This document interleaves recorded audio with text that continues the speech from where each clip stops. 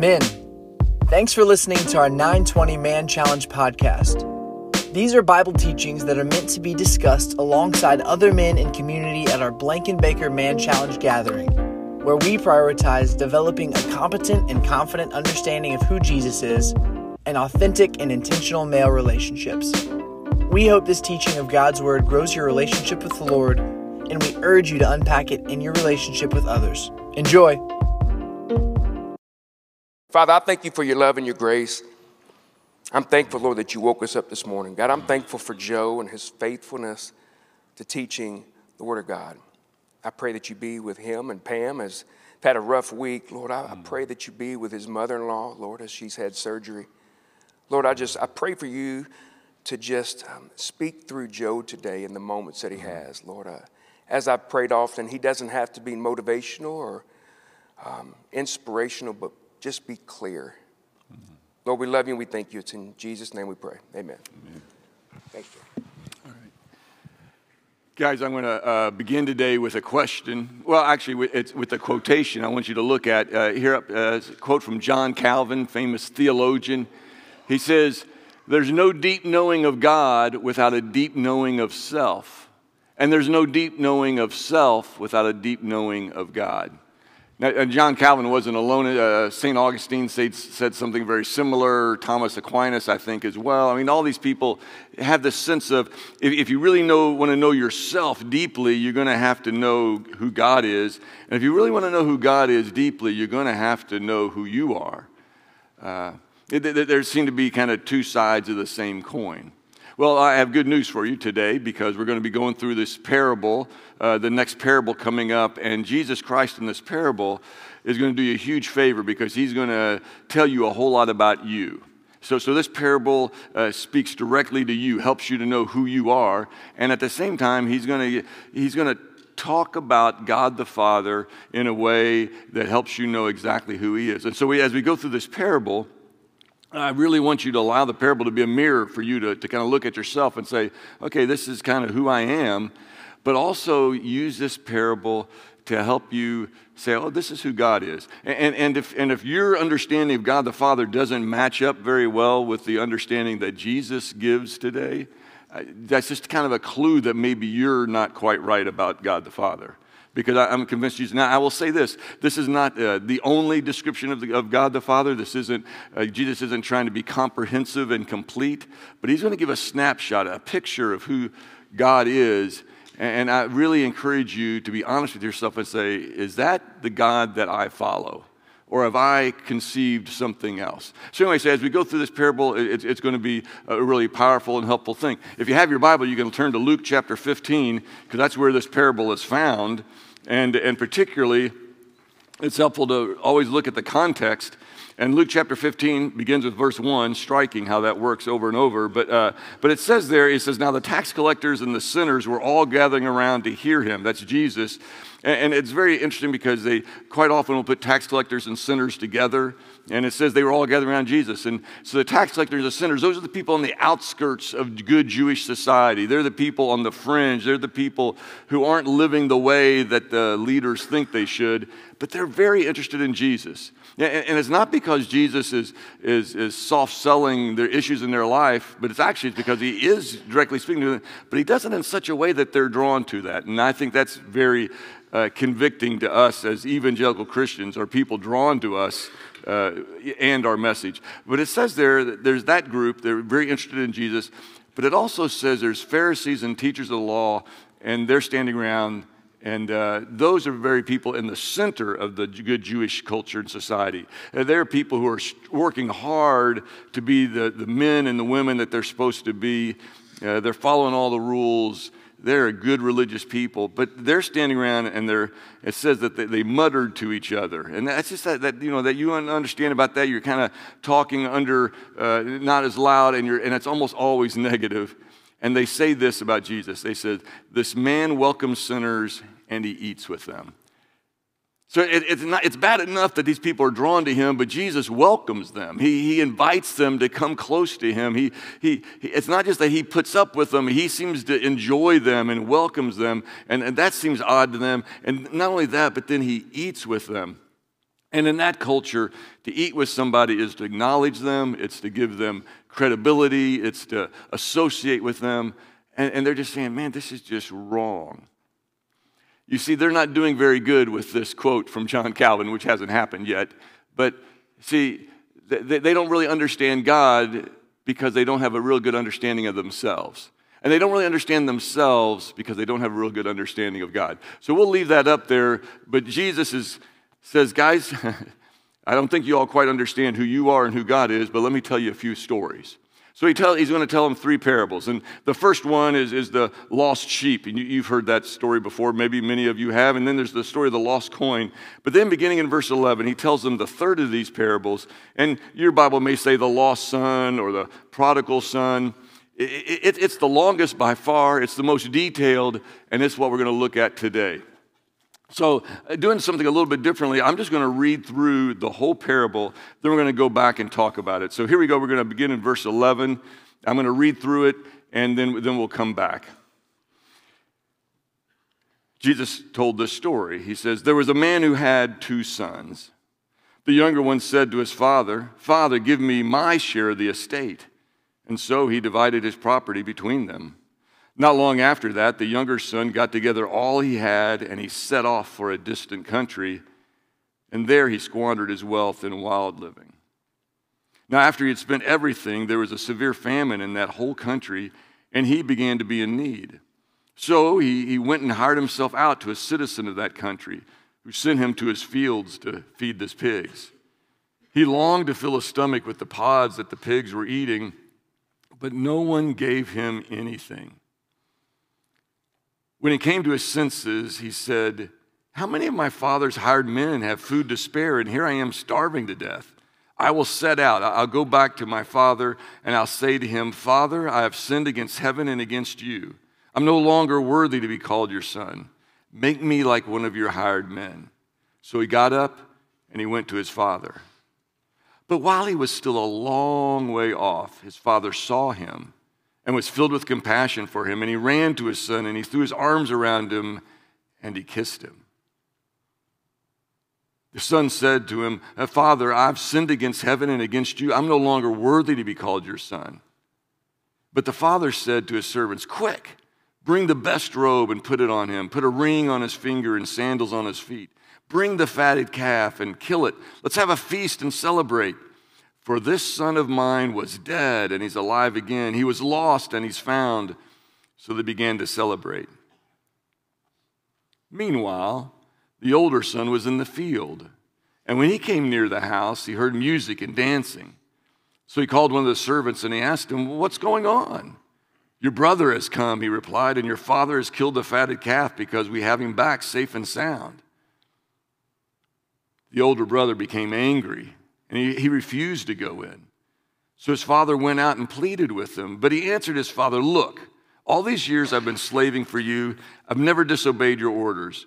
Yet you never gave me even a young goat so I could celebrate with my friends. But when this son of yours who has squandered your property with prostitutes comes home, you kill the fatted calf for him.' 'My son,' the father said, 'you are always with me, and everything I have is yours. But we had to celebrate and be glad because this brother of yours was dead and is alive again. He was lost and he's found.' And the story just ends. I have to tell you guys, it's 22 verses. It's less than 500 words. It takes me less than 3 minutes to read that parable. But I have to say to you, my assignment with Man Challenge is I've got 35 minutes tops to teach this. I have to say to you, I don't think I can do that. This parable, this is the greatest story ever told. That's what I always refer to it as. I think it's brilliant beyond comprehension. So usually I'm the guy who tries to interact with you all. Remember, I ask questions and you all stubbornly maybe give back a little bit of response, and we kind of talk through the passage. I don't have time to do that today. I just can't include you all, so you're out. All right. Secondly, I'm the guy that usually has props, the whiteboard and all these different props. I don't have time for that today. They're out. And oddly enough, I don't even have time to teach this passage because this passage it's so brilliant, Jesus is, that there's so many points. I just don't have time for it. And so what we're going to do today is something I've never done with you all in this setting. It's essentially going to be a guided devotional. I'm going to go back. I'm going to walk through this passage of Scripture. We're going to go through it slowly. I'll ask some questions. I'll make some suggestions, and you're going to have time just to ponder a little bit. I'm going to give you a little bit of space to think. You don't have to. You're not going to say it out loud to your group. You're not going to do this. You're not going to give comments back to me. We're just going to walk through this passage, so that possibly over time, through this brilliant piece of literature, that you might have a deep knowing of God because you're going to have a deep knowing of yourself. And you're going to have a deep knowing of yourself because you have a deep knowing of God. So that's what we're going to do today. Let's see how it works. And if it doesn't work well, they only let me do this every now and then. So you'll be okay. So let's go back to this passage. We're going to walk through this parable. And all we're going to do, you can take notes if you want, but there's going to be times I'm going to even suggest that you just kind of set your Bible down or hold it in your lap and close your eyes and just imagine along with me. So here we go. Here's this unbelievable story from our Lord and Savior Jesus Christ. He begins by saying there was a man who had 2 sons. So here's the beauty of it. Here's all the characters right here. There's a man and he has 2 sons. Now, many of us have focused on, quote unquote, the prodigal. That's the younger son. But there's an older son as well. And here's what I'm going to suggest to you today is some of you are going to relate to one son or the other more than the other. Some of you have had a, quote unquote, prodigal life. You've went out and lived wildly, like this describes, and you've come home. And some of you maybe have been at home. You've been around the church all your life, and you're going to relate more to the older brother. But I want to throw out there that I think each of us, to one degree or another, have both of these men within us. We have this younger brother, the prodigal, who runs away, but most of us have also this older brother, this more stable, reliable brother who struggles with grace and truth. So as we go through this today, understand this, that's you. Jesus, when he talks about the younger brother, the older brother, he's talking to you, and I encourage you to hear that. And then he talks about the father. You're not the father. Let me help you with this in this parable. You're not the father. But Jesus is describing our heavenly Father. This is your Father. And this is your heavenly Father. And he describes the Father. Understand this. He's talking about, and so be open to that. So here we go. He's a man who had 2 sons. The younger one said to his father, "Father, give me my share of the estate." So he divided his property between them. Now we just read through that. It's no big deal. But I have to say to you that that's a shocking statement within the Middle Eastern culture.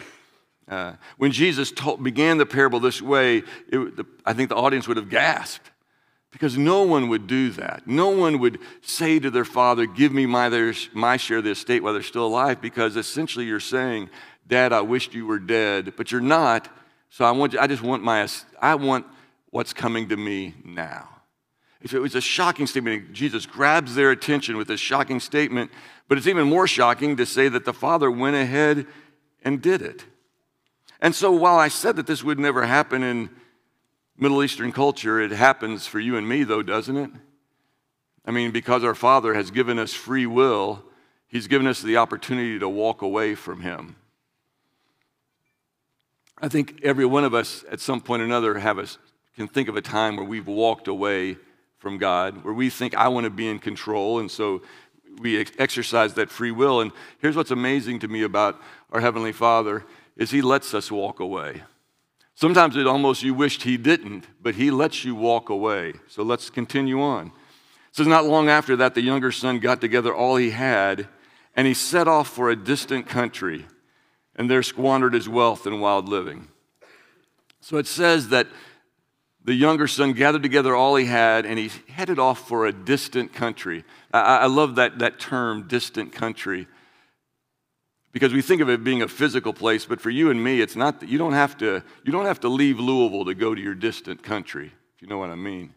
Your distant country isn't a physical place so much as it's an emotional, spiritual, relational place. So I'm going to ask you this question. This is where we start just thinking and pondering is, what's your far country? It's important, as Chris said earlier, to know what your enemies are and what's yours. What's your far country? The place you go away to get away from the Father, the place you go to feel like you have control, the place you go to maybe to numb the challenges and the pain of life. What's your far country?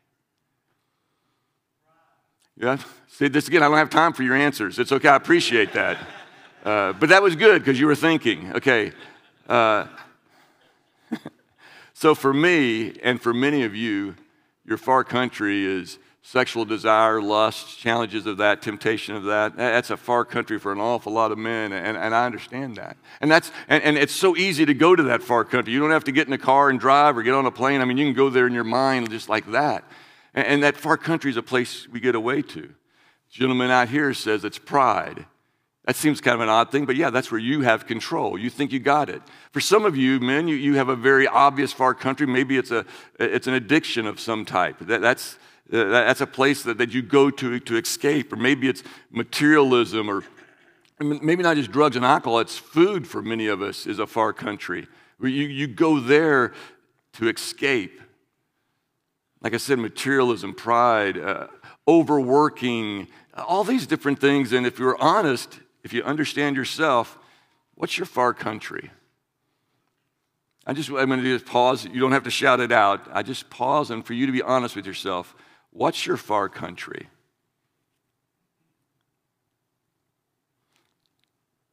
And then understand this. It says that he squandered his wealth in wild living. It says after he spent everything, there was a severe famine in that whole country, and he began to be in need. You see, your far country is always going to steal your resources. The far country just saps you of what you have. It says there that he squandered his wealth. I want you to be honest with yourself. What does your far country cost you? It may not be financially, or it may be financially, but it may not be financially, but emotionally, spiritually, relationally. What does your far country cost you? Be honest with yourself. What does your far country cost you? Just ponder that for a moment.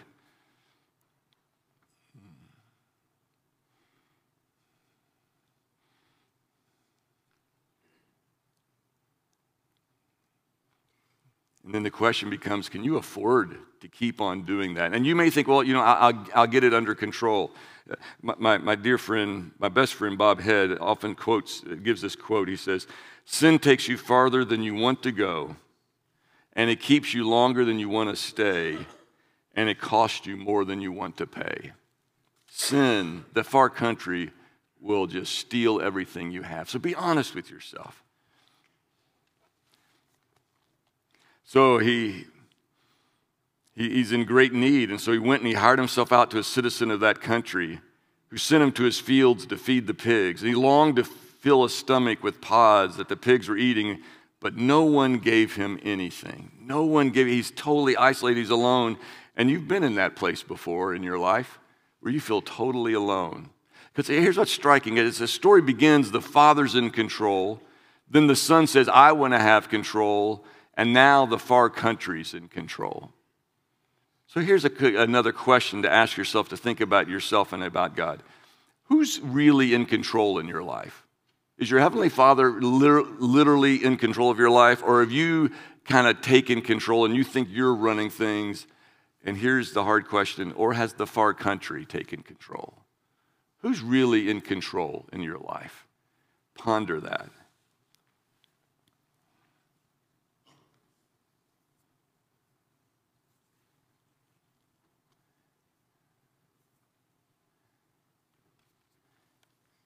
Verse 17 says, when he came to his senses, he said, how many of my father's hired men have food to spare, and here I am starving to death. I love that line, when he came to his senses, because he wasn't coming to his senses, but when he hits rock bottom, that tends to wake you up. I mean, he had to get rid of everything before he came to his senses.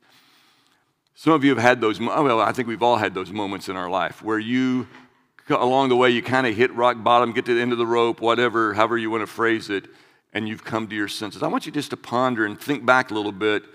When are some times in your life where you've come to your senses, when you've realized, I'm going down the wrong direction, when you realize that this is not going to get me where I want to be? Just ponder, think back. What are some times in your life where you've come to your senses, where you've had a sudden sense of reality of where your life is going? Think about that for a moment. When have you come to your senses?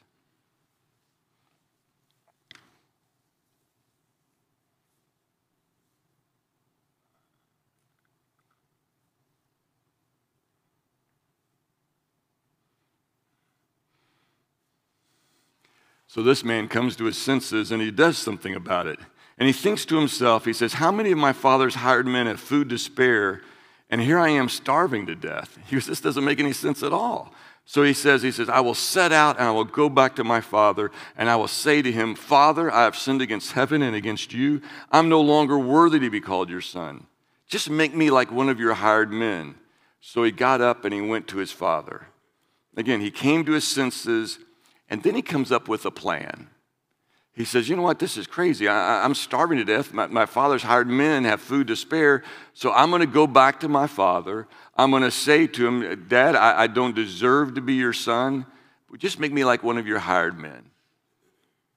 So he comes up with a plan. Have you ever done this where you come to your senses with God, but then you come up with a plan on how to get back to him?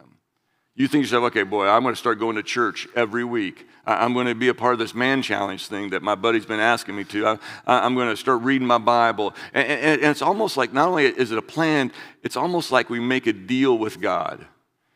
Have you ever thought something like this? Lord, if you get me out of this, I will. And you fill in the blank. So just think about the times in your life where you have come to your senses. What plan did you have to get back to God, and did you make a deal with him? Many of us, I have done that numerous times in my life.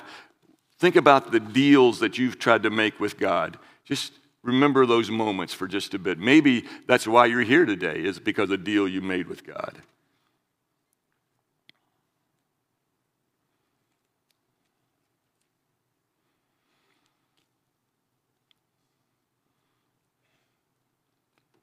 As you think about those deals, let me ask you, how have they worked out for you?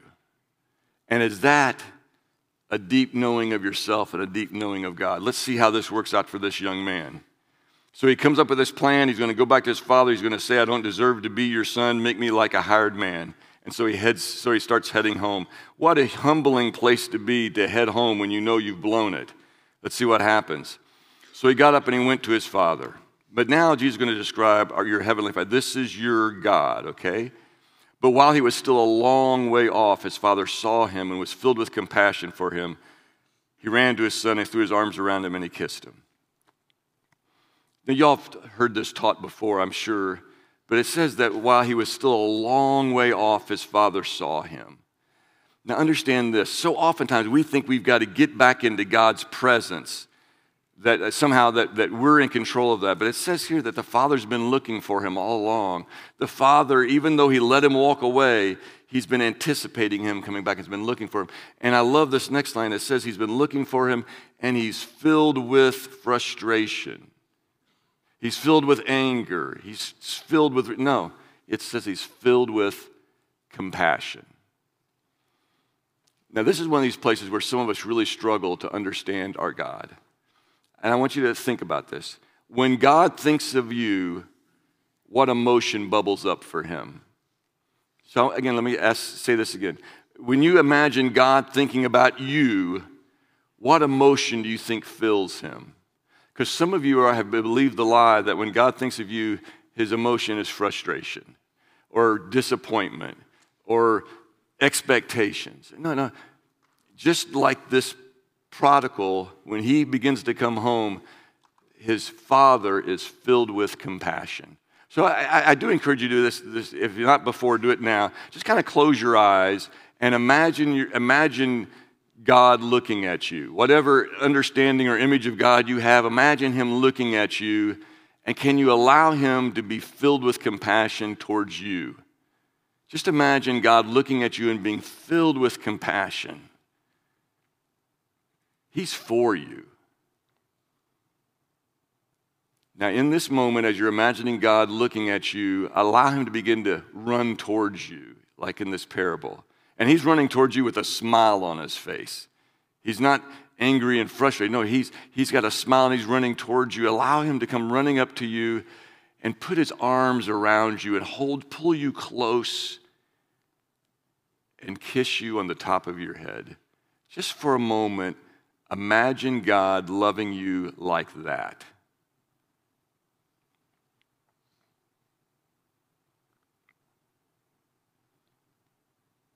For some of you, that's very difficult because you've never believed that God could love you like that. But Jesus Christ says, maybe you don't understand our Father.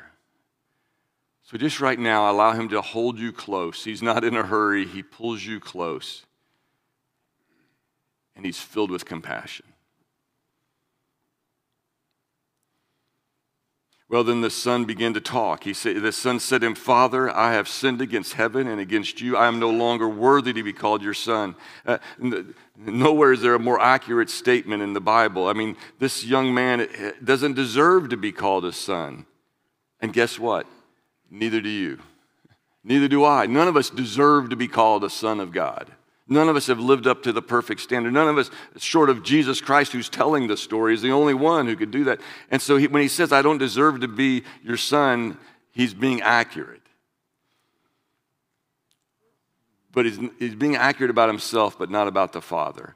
But the Father said to his servants who were right there, he says, quick, bring the best robe and put it on him and put a ring on his finger and sandals on his feet. Now, all those things represent being a part of the family. The robe, the best robe, that's his. That's the Father's robe. He says, go into my closet or whatever, pull out the best robe, because we're putting the family robe on him. And that ring is not just a ring, it's the ring. It's the family crest. Put that on him. Put sandals on his feet. That one seems really odd to us, but in that culture, if you were a servant or a slave, you would more than likely not have sandals or shoes of any type. You'd be barefoot, but a son has that. And the Father says, listen, nice speech. Yes, you don't deserve to be my son, but you are my son. And so quick, go get the things that shows that he's my son.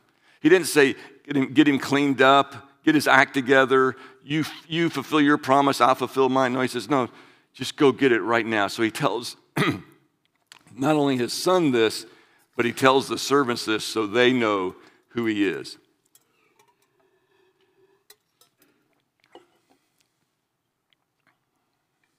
Have you allowed your Heavenly Father to put the family robe on you? Have you allowed yourself to admit that you are part of the family even though you don't deserve it?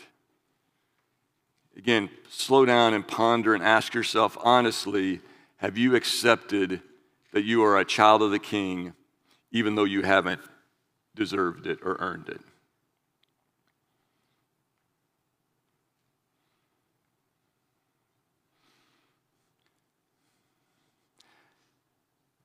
Now, maybe you've never come to that point. You never come to that point of accepting the invitation to be a part of the family. And if that's the case, talk to the guys at your table. But for many of you guys, you've been a part of the family for years, if not decades, but you still are trying to earn what's yours.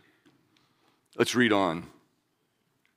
So not only does he give him the robe and the sandals and the ring, but then he says, bring the fattened calf and kill it. Let's have a feast and celebrate. For this son of mine was dead and is alive, and he was lost and he was found. So they began to celebrate. Can you imagine the heavens celebrating every time you come home? That's what Jesus says is true. Well, there's another part of the story. We have to keep going. It says, meanwhile, the older son was in the field. Here's the older brother. This is part of you as well. And when he came near the house, he heard music and dancing. And so he called one of the servants and asked him, what's going on? Don't you hate to feel like you're on the outside? He says, what's going on? What's happening? Your brother has come, he replied, and your father has killed a fattened calf because he has him back safe and sound. Verse 28 says, the older brother became angry and refused to go in. The older brother comes back and says, I don't want to have anything to do with my little brother. He doesn't deserve to be called son. Remember, he's saying the exact same thing his little brother said. And he refuses to go in. He stubbornly says, I don't want to have anything to do with this grace and love of my father. Again, some of you may be more like the older brother, but all of us have a bit of that in us. That judgmental spirit, that spirit that thinks we should earn everything we get, that sense of self-righteousness, and he refuses to go in. So what happens? So his father went out and pleaded with him. So again, the father goes out to the son. So just as when you mess up and you turn back towards your heavenly Father, he comes running out to meet you. Also, when you arrogantly, pridefully, judgmentally, self-righteously stand up and kind of demand your way, our heavenly Father comes out to us and he pleads with us because he wants what's best for you. And here's how the older brother responded. He says, look, look, all these years I've been slaving for you and never disobeyed your orders. Does that describe your spiritual life? You have a sense that you've been slaving for God and you're doing everything you can to make sure you follow all of his orders. Does that describe your spiritual journey? Because that's not what the Father's invited you to. He doesn't want us. Now, there's times that we talk about being servants and slaves of God. I got that. But here, this young man describes his relationship with his father as, I've slaved for you. That's not what your heavenly Father's after, is that you being a slave to him. He's after you being his child. So you have to be honest. Some of you in this room have a sense of, I serve God, but it's with a stubborn, prideful, hardened heart. And he says, you never gave me even a young goat so I could celebrate with my friends. You notice he doesn't want to celebrate with his father, he wants to celebrate with his friends. So oftentimes when we get rigid and religious, because that's what every other religion is about, and you're just serving God, you're serving him so he'll somehow bless you.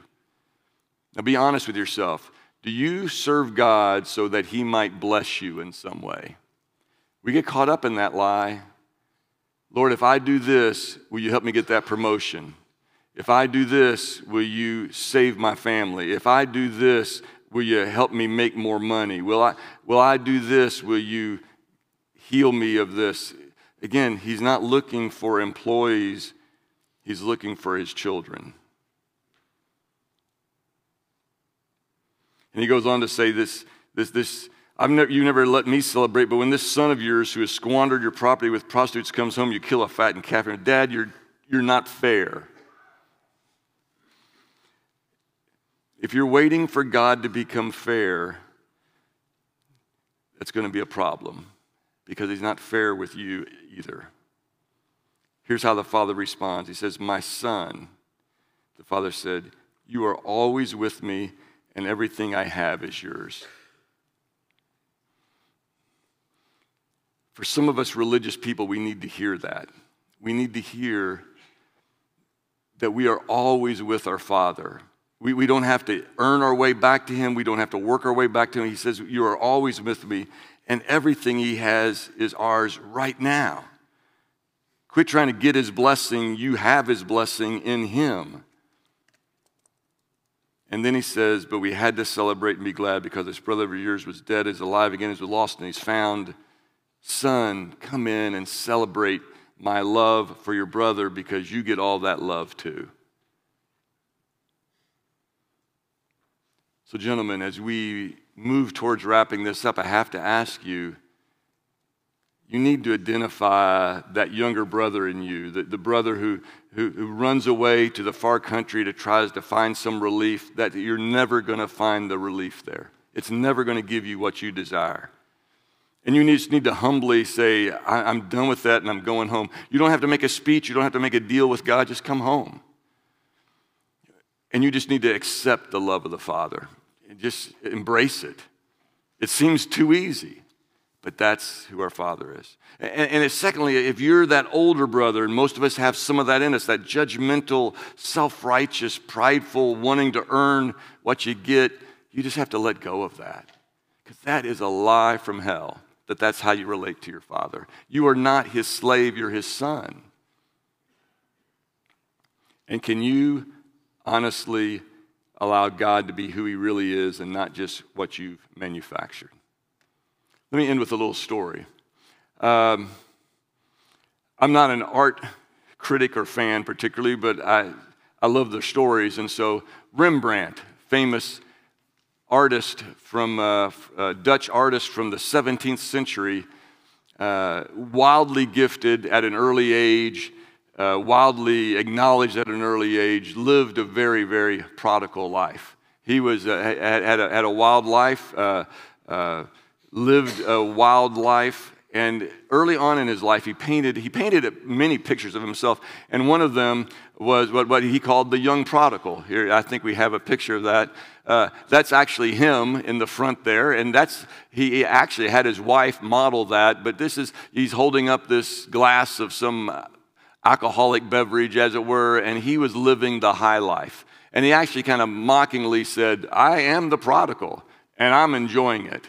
I'm gone to a far country, and I'm living wildly." And that described his life in many ways. He had some real challenges with that. But as life went on, he began to see that, as my friend Bob would say, the sin takes you further than you want to go and keeps you longer than you want to stay and costs you more than you want to pay. Ended up costing him a great deal. His wife would die before him. She lost 3 of their 4 children in childbirth. He had all sorts of financial problems. His life kind of imploded, and he kept on chasing after relationships, but they never gave him what he wanted to. Late in his life, he began to turn towards God, and it changed everything for him. As a matter of fact, some of his most famous paintings were paintings from Scripture, but some people believe it's his final painting. If not, one of his last 1 or 2 was a picture that comes up next, and it is the picture of the prodigal son. This famous painting, this is 30 years after that first one. And now, it's not like, whoo-hoo, look at me, I'm living this wild life. He goes, oh no, I understand this story now. And in this picture, you can see to the left, you can see this young son who's come back. You can look how disheveled he is, how weak he is, how his clothes are practically falling off of him, but the father, the loving father, has embraced him as is pulling him close. Rembrandt, in his brilliance, even with the hands, one hand is very strong and powerful, and the other hand is more feminine and kind of caressing, and that it's showing the 2 sides of God in this powerful painting. To the far right in the picture, as you look at it, you see the man standing very upright. Everyone assumes that this is the older brother. He's at a bit of a distance. He's looking down with some sense of self-righteousness and condemnation. He's not very close to the father. In between the father and the prodigal and the older son, there's kind of a man in the shadows there, and that's Rembrandt again. He liked to paint himself into his pictures. And there he is looking at this incredible scene, I think almost in a sense saying, where do I fit into this picture? This was toward the very end of his life, and at that point Rembrandt had said, I want to be held by the Father. So I'm going to allow this picture to kind of wrap this up for you and just almost put yourself in that picture where Rembrandt is and say to yourself, where do you want to be? Do you want to be off to the side, kind of self-righteously waiting for God to bless you for what you deserve? Or do you want to just finally surrender and allow your Heavenly Father to love you as you are? To no longer reside in the far country, but to humbly come home and just say, here I am. Where do you fit into this story? And what is God inviting you to do? I'm going to give you about 10 seconds, 15 seconds to ponder that. Where do you fit into this story?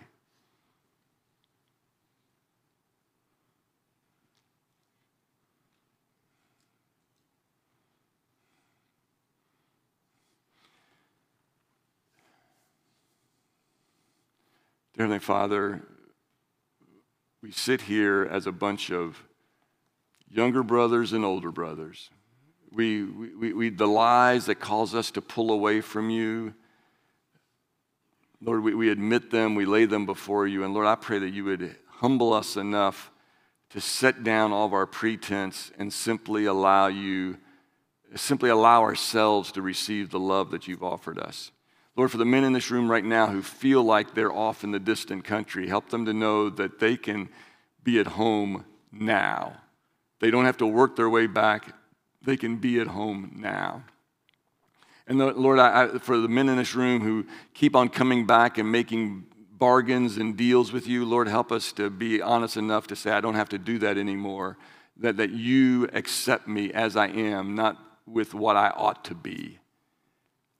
Lord, and for the older brothers in this room, that we would just quit trying so hard, and we would quit trying to be the judge of the world, and we would simply experience your grace and share your grace.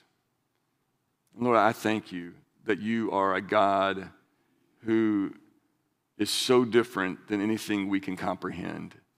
But Lord, help us to comprehend that. Lord, all these things I pray in Jesus' name. Amen. All right, before you go anywhere, one quick thing. Next slide, Dave. If you want to think more about the story of the prodigal son, 3 books I would recommend. One is Prodigal God by Timothy Keller. The second one is Henry Nouwen does a whole book on that painting by Rembrandt, and it's fabulous. It's probably 40 years old, but it's great. And then the final one is this little book by Kenneth Bailey, who I think he's by far the best with the parables, I think, called The Cross and the Prodigal. It gives incredible background in the stories. Gentlemen, it is a great story, but it is of little value if you don't allow that story to become your story. Thank you very much. Thanks for listening to this week's Bible teaching from Man Challenge at the Blankenbaker campus of Southeast Christian Church. For more information on how to get involved, reach out to us via the email address in our podcast description or find us on social media.